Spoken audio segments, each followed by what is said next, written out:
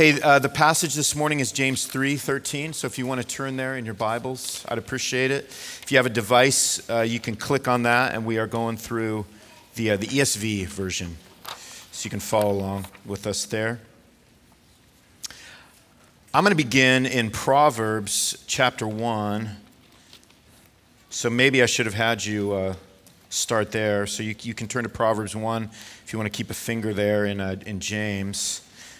But I'm going to give us a passage. We're talking about wisdom, and this morning we're going to be talking about one of two kinds of wisdom that James is going to lay out for us. The first week, this week, is the wisdom that comes from below, and then next week we're going to talk about the wisdom that comes from above.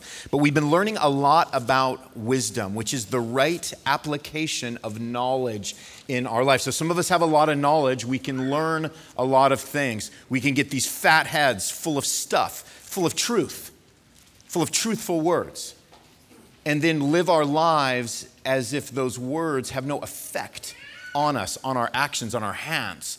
So they exist in our mind, but then the way we live, you would never know it. So we have a lot of knowledge, but we don't have a lot of wisdom, which is the way to live out and to apply that knowledge.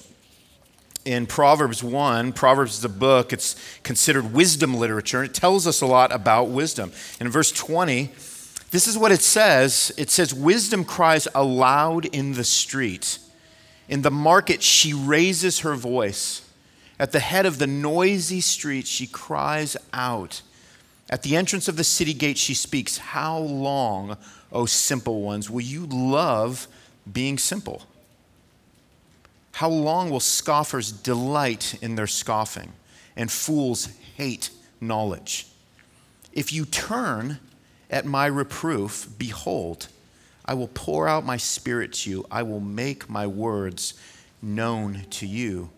So the writer of Proverbs presents wisdom as this voice that is calling to us and saying, literally, if you turn, if you change, if you alter your course of life and living at my words, I will pour out my spirit to you. I will make my words known to you. So wisdom is something that is constantly calling out to the wise.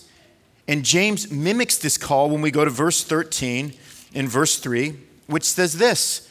James asks the question. He begins by asking you a question. He was writing to churches, and he poses this question. He says, "Who is wise and understanding among you? By his good conduct let him show his works in the meekness of wisdom." So the call of the wise, right now, right at the beginning, before we dive into anything else, James says the call of the wise is to practice good conduct that is then marked by a meek or a humble character. Now, meekness is kind of a word that we don't use a lot, but it's a word that some of us actually wrongly define, because it's not a word that we use a lot in our vernacular these days. But a lot of us would think of weakness as maybe weakness, or maybe indecisiveness, or maybe a little bit of timidity, or kind of a cowardly spirit, but it's just the opposite in the way that Scripture presents it to us. Meekness is how Scripture describes the very character of Jesus, who tells us in Matthew 11:29 that he said this about himself. He said, "I am gentle and lowly in heart."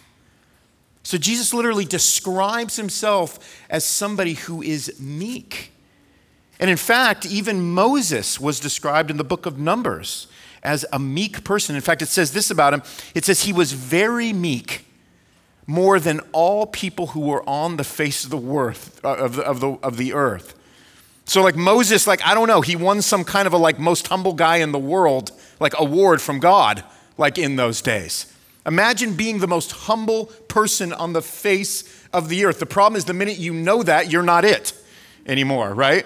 But it says this about Moses. When Moses got sent from Egypt out into exile, because his life was being threatened. He was there for 40 years. God prepared him for 40 years to lead his people. And he became, in that moment, the most meek person on the face of the earth. So for us who are in Christ Jesus, who became to us wisdom from God, as we're told in 1 Corinthians 1:30, our indication that we're living lives of wisdom will be that we're gentle and that we're lowly toward others the way Jesus is towards us. In other words, you'll know a wise person when you know a humble person, which means they can't exist apart from each other. Like nobody sees an arrogant person and says, I know they seem prideful, but they're actually like super humble. Humility is the baseline of all who seek to live lives that please God and serve others well. Humility and arrogance, we're going to see, the two things don't mix. You can't be an arrogant person, but in actuality, you're really a humble person. That's the call of James and Jesus here in verse 13. And then we see two kinds of wisdom described in the following verses that we're going to get to that give us clarity in the kind of wisdom we need to pursue, along with some knowledge about the kind of wisdom that's being produced in us.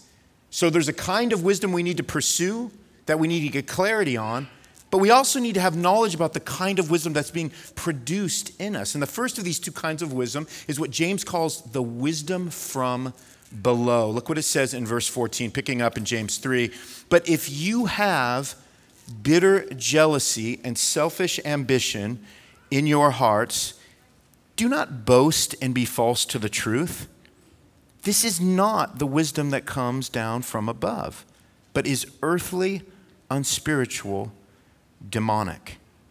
For where jealousy and selfish ambition exist, there will be disorder and every vile practice. It's so weird when I read that, everybody got quiet. Man, there's so much weight that comes down on that. This is a really weighty section of James for us because immediately it kind of calls to question the kind of wisdom that we have been living out in our own lives. So we're going to look at just a couple of the distinguishing marks here that James gives us of the wisdom that comes from below. And the first one that we see when we look down at verse 14, is that it's deceptive in nature. James tells us that bitter jealousy and selfish ambition are at the heart of those who pursue a path that is ultimately disorderly and vile in nature. So even those two words tell us that there is a deceptive and a counterfeit wisdom at work wherever humility is absent.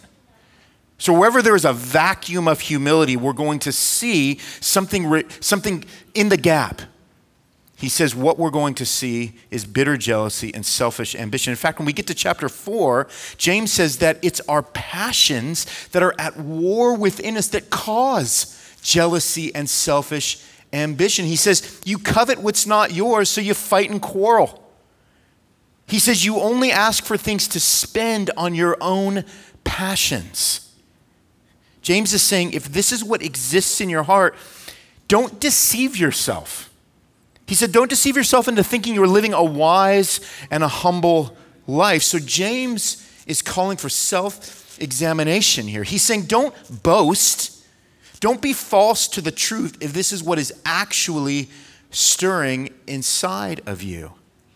And so what's insidious about this, what's hard for us as we're reading this and trying to receive this and trying to do some self-examination, is that the wisdom from below is deceptive in nature, meaning it's going to be hard for us to see this unless we do some thorough self-examination, right? These two words are also political in nature. In fact, Paul uses the same word in Philippians 1:17 when he describes jealousy and selfish ambition as jealous and selfish brothers who, quote, proclaim Christ out of selfish ambition, not sincerely, but thinking to afflict me in my imprisonment, the Apostle Paul says.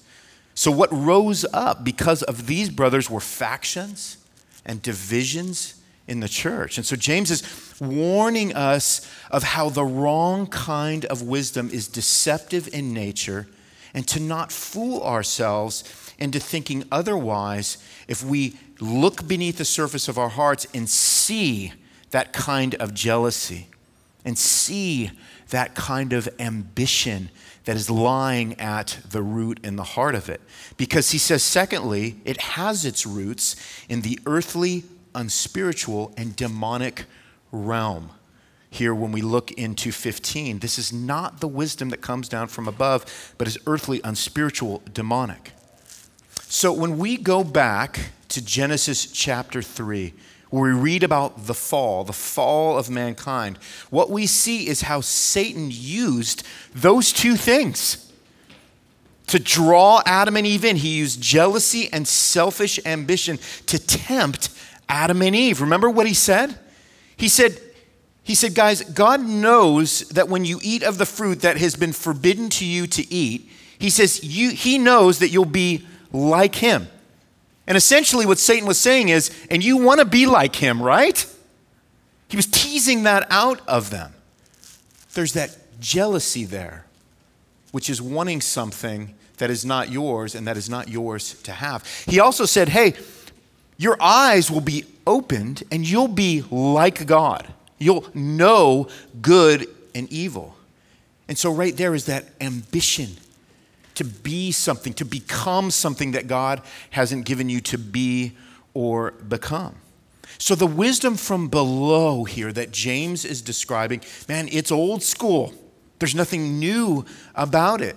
It's old school in that it finds its origins in the way Satan orchestrated the fall of mankind through Adam and Eve.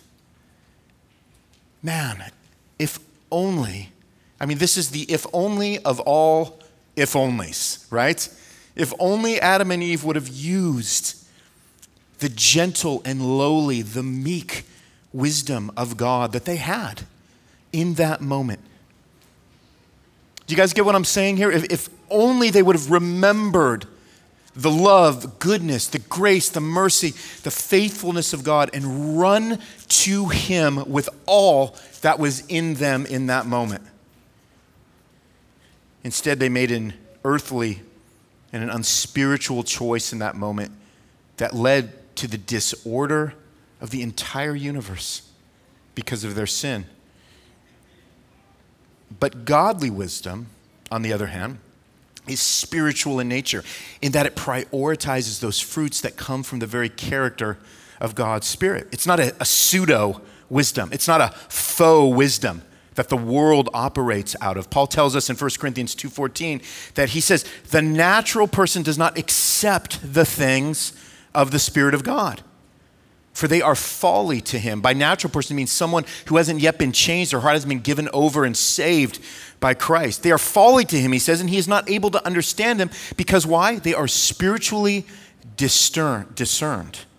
So for us to understand even what wisdom from below and above is and the two distinction between those two things, we have to have the Spirit of God living inside of us to even have the wisdom to discern the wisdom between the two.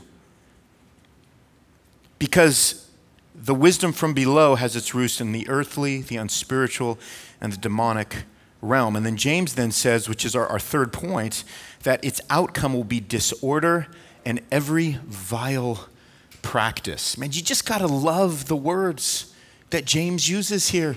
He just doesn't try to candy coat anything. You know, he says, look, this is the outcome.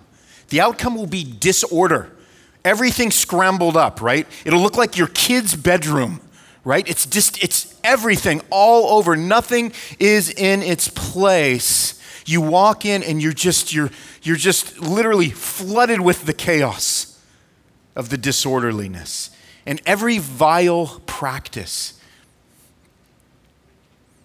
And that's because the practices of our hands will always follow the posture of our heart, right?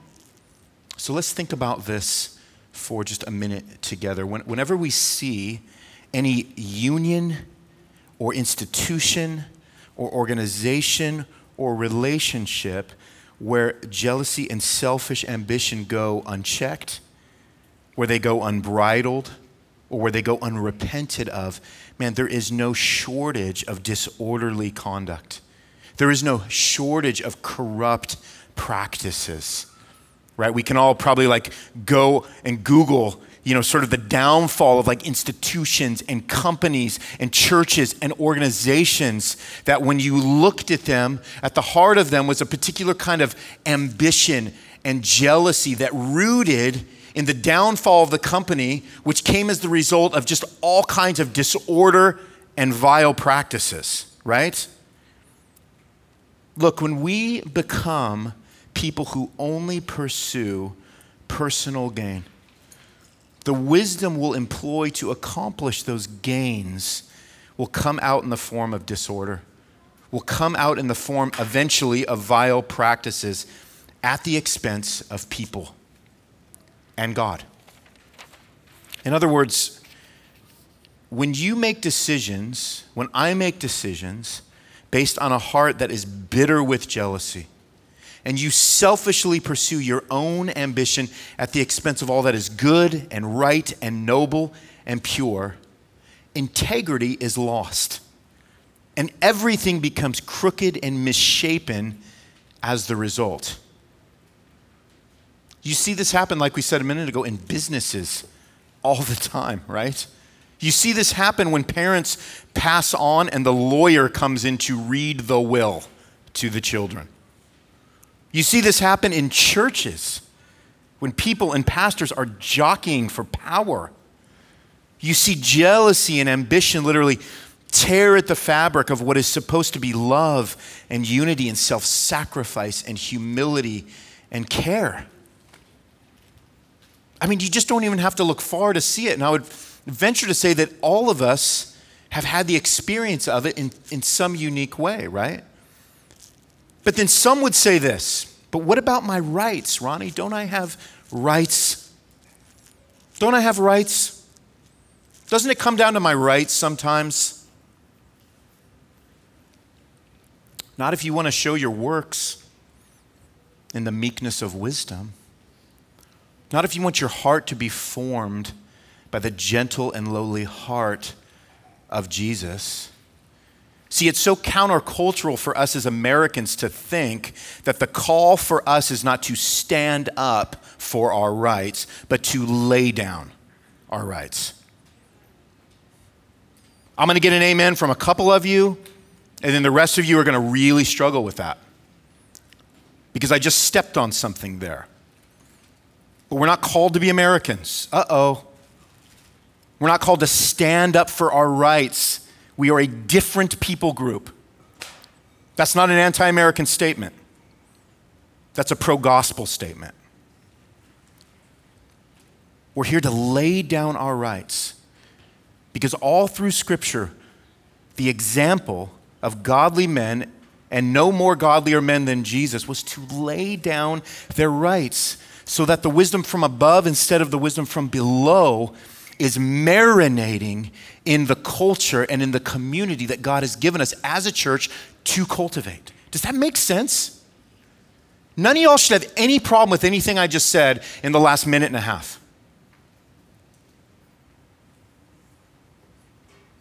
We don't stand up for our rights, we lay down our rights.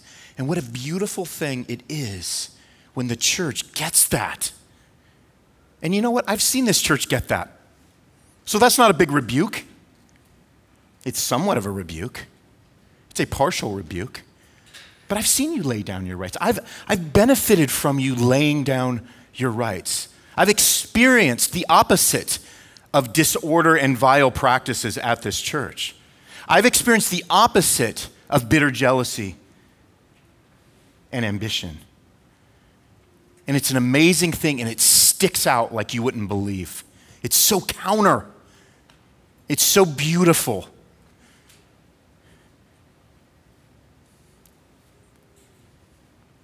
So what's concerning is how many of us may be operating with a wisdom from below without realizing it. Some of you might think, I have biblical knowledge. Praise God. I've been in church for years. Again, praise God. I've attended Bible studies. I've read books. I've studied God's Word. I've searched the internet. I'm able to break down everything you say on a Sunday, Ronnie, and even disagree with some of it. That's fantastic. Except none of it indicates that you have even one iota of wisdom, according to James. If the gentleness and the meekness of Jesus doesn't shape the conduct of your life, if it doesn't shape the conduct of my life, then we are operating from a position of jealousy and selfish ambition that is earthly, unspiritual, and demonic in origin, and will eventually manifest itself in disorder and vile practices. But here's the good news, is that it doesn't have to be if you're in Christ, who is the wisdom of God and can be the one who most deeply forms your character into one that is pleasing to God, that is beautiful to the world, and incredibly inviting to your brothers and sisters. James is calling us here to self-examination, to take a closer look at what might really be going on beneath the surface so that our conduct can be gentle like Jesus, whose life is the definition of true humility for us. So here's three things when we talk about self-examination, all right? The first one is this, is that we need to take a close look at the distractions of our mind. Take a close look at the distractions of your mind. What grabs your attention? What is tempting for you? What causes that second glance of both the eyes of your mind and the eyes of your heart? What is most disappointing to you? And why is that? Distractions, they're just that. They take your eye off the prize, which Paul calls the upward call of God in Christ Jesus in Philippians 3:14. He says, this is the goal I press on toward. The wisdom from below that we've had described here today, it threatens that upward call. It threatens that upward call by distracting you with downward prizes, which can be just a variety of distractions. So take a close look at the distractions of your mind and what grabs your attention, what is disappointing to you, what is tempting to you, what leads your mind downward instead of upward. Secondly, take a close look at the motivations of your heart. Why do you do what you do? Have you ever asked that? Why do you do? Why do I do the things I do? Wisdom is found in asking why. Not only asking why, but it's found somewhat in asking why. It's also the place where integrity resides. So these are the kind of questions that we're afraid to ask that we need to ask if we want a wisdom from above instead of below. Why do I want to make more money? Do you ever ask that? Because making more money is not a bad thing, but the motivation behind it might be incredibly unspiritual. Why do I want to make more money? Why do I want that new truck? There's nothing wrong with a new truck, but why do you want that new truck? Why do I want a different job? Why do I want to find another church? Why do I want to retire 20 years before my time? See, sometimes we have these things or these goals that form into questions that we never ask. We never want to call our motivations of our heart to task. Why am I drawn to the things I'm drawn to? Why am I drawn to the friends, to those friends instead of those friends? If we aren't constantly checking our motivations, which by the way happens best within trusted church community, then our wisdom will become shaped by potentially misshapen motivations. You hear what I'm saying? In other words, let me say it like this. If greed goes unchecked and unrepented of, then we employ wisdom from below to do whatever it takes to accumulate more. So if you never ask why it is that you want to make more money, it could be that you just increase a motivation in your heart that comes more out of greed than generosity to others. If you never ask why, if you never take a close look at the motivations of your heart. We need to check those things so that jealousy, selfish ambition can be detected. Because here's the sobering reality. When those things aren't detected, we're going to be deceived by them. So detect them in order to not be deceived by them. Why do you do what it is you do? Is it to glorify God? Is it to extend the heart of Jesus to others and use your gifts and talents to serve the church? All those things we talked about, you can do all those things in the position God has placed you in, with the money God has given you, with the interests God has given you, and the personality He has formed inside of you. All those things have a redemptive quality to them. But what happens is the wisdom from below takes those good things God has blessed us with, and it twists them into God-like things in order to serve and satisfy our personal passions. Does that make sense? So we want to take a close look at the distractions of our mind. We want to take a close look at the motivations of our hearts. We want to ask those why questions. And then finally, we want to take a close look at the fruit of our life. Take a close look at the fruit of your life. What do you see your life resulting in? Is a greater longing and affection for Jesus growing in you? And by the way, when we say growth, we mean something that is sometimes very subtle. Most of the time, very slow. Most of the time, it's undetectable until we get markers that it's grown. Is a deeper love for your brothers and sisters becoming more characteristic of you? Are you becoming more stingy and less generous with your time and your talents and your treasure? In other words, when someone looks at your life, what would be immediately obvious to them? What do they see? What is the fruit of your life? Because the wisdom from below, according to James, as much as we like to believe it is, oh man, it's not subtle. Bitter jealousy, selfish ambition, disorder, and vile practices. I don't know. They make movies about that stuff that we like to watch. Why? Because it's not like a Rubik's Cube that we got to try to twist and figure out. Like it's blatant, like it's in our face. We see those things, and people can see those things in you and in me.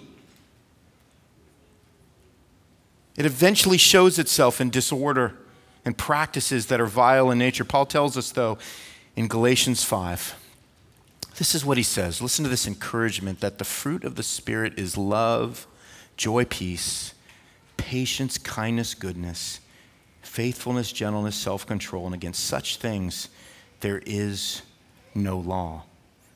See, there is something more powerful, more potent. There's a more powerful and potent fruit that comes from the wisdom that comes from above than even the wisdom from below. See, we see disorder and we see vile practices and we see selfish ambition and bitter jealousy and we think, oh my gosh. But there is something actually more powerful than those on the flip. And it's what Paul describes in Galatians chapter 5, which is the fruit of the Spirit. We're going to learn more about this next week. So this is a bit of a setup for next week, which is going to be all about the wisdom from above. But when these fruits become more characteristic of our life over time, it means, you ready for this? That we are a community of people living out a wisdom that is gentle, like Jesus. Substance should be a gentle and lowly church. It should be a meek church. It should not be a church that is so sure of itself. So today, the call is this. Who is wise and understanding among us? We can answer that call today. Let's answer that call today. Let's do it with honesty. Let's do it with humility. And let's do it with the good hope that Jesus is drawing us away from selfish passions and into more passionate communion with Him and His wisdom that is calling from the streets and is available to all who go before Christ and say, yes, I want more of you and I want more of that wisdom that you give me that will shape me into being a reflection of you. And that is the space where joy is experienced and joy is lived out. And we benefit from that joy that is experienced and lived out and is just oozing all over the place. I know, horrible word here at Substance. Do you guys get what I'm saying? Let's pray that God would help us do that right now. Oh Lord, we thank you for these sobering words from James. And we pray, God, that you would continue to just give us the light of your wisdom, this wisdom from above, this gentle and lowly and meek wisdom, God, We can't generate it in and of ourselves, but we have the Spirit of God living inside of us. So it exists. And Lord, we need you to draw it out of us. And Lord, you do that in such a variety of ways, but I pray that all of us would have ears to hear these words that were spoken this morning, and that if we need to do any kind of internal heart work and repentance and confession before you today, that would happen. Lord, that we would see ourselves as being conduits of your wisdom. And so, Lord, guard us against this wisdom from below that can so easily seep itself into our hearts in this church. Lord, help us to be on guard against bitter jealousy, selfish ambition. Help us to see some of the fruit of that when we see disorder, when we see vile practices, Lord. Help us to be wise in those moments, in those seasons, in those times to detect that, Lord, to repent of it, to remove it. God, we thank you that you've given us the privilege and the honor of laying down our rights the way you did for the benefit and the good of others. And Lord, I thank you that we have a church that does that in a variety of ways. I pray that would increase. And God, you would give us much grace as we leave here today, pondering and thinking and reflecting on these words, Lord, that you would give us life and joy in that, Lord. This is a wisdom that you are accomplishing in us today, right now. And it's a slow wisdom, just like all growth is. And we thank you, Lord, that the slowness doesn't indicate that it's not happening or it's not true. So we need to trust you. We need to be patient. And we need to continue to gather close to one another so that we can benefit from that wisdom, which is a shared wisdom. It comes through community. It comes from the insights and the hearts of others, Lord, to shape our hearts. So I pray that we would press into those things in the way that we can right now in these times. And Lord, we thank you for the opportunity to do that. So Lord, continue to walk with us, be our wisdom, we pray in Christ's name. Amen.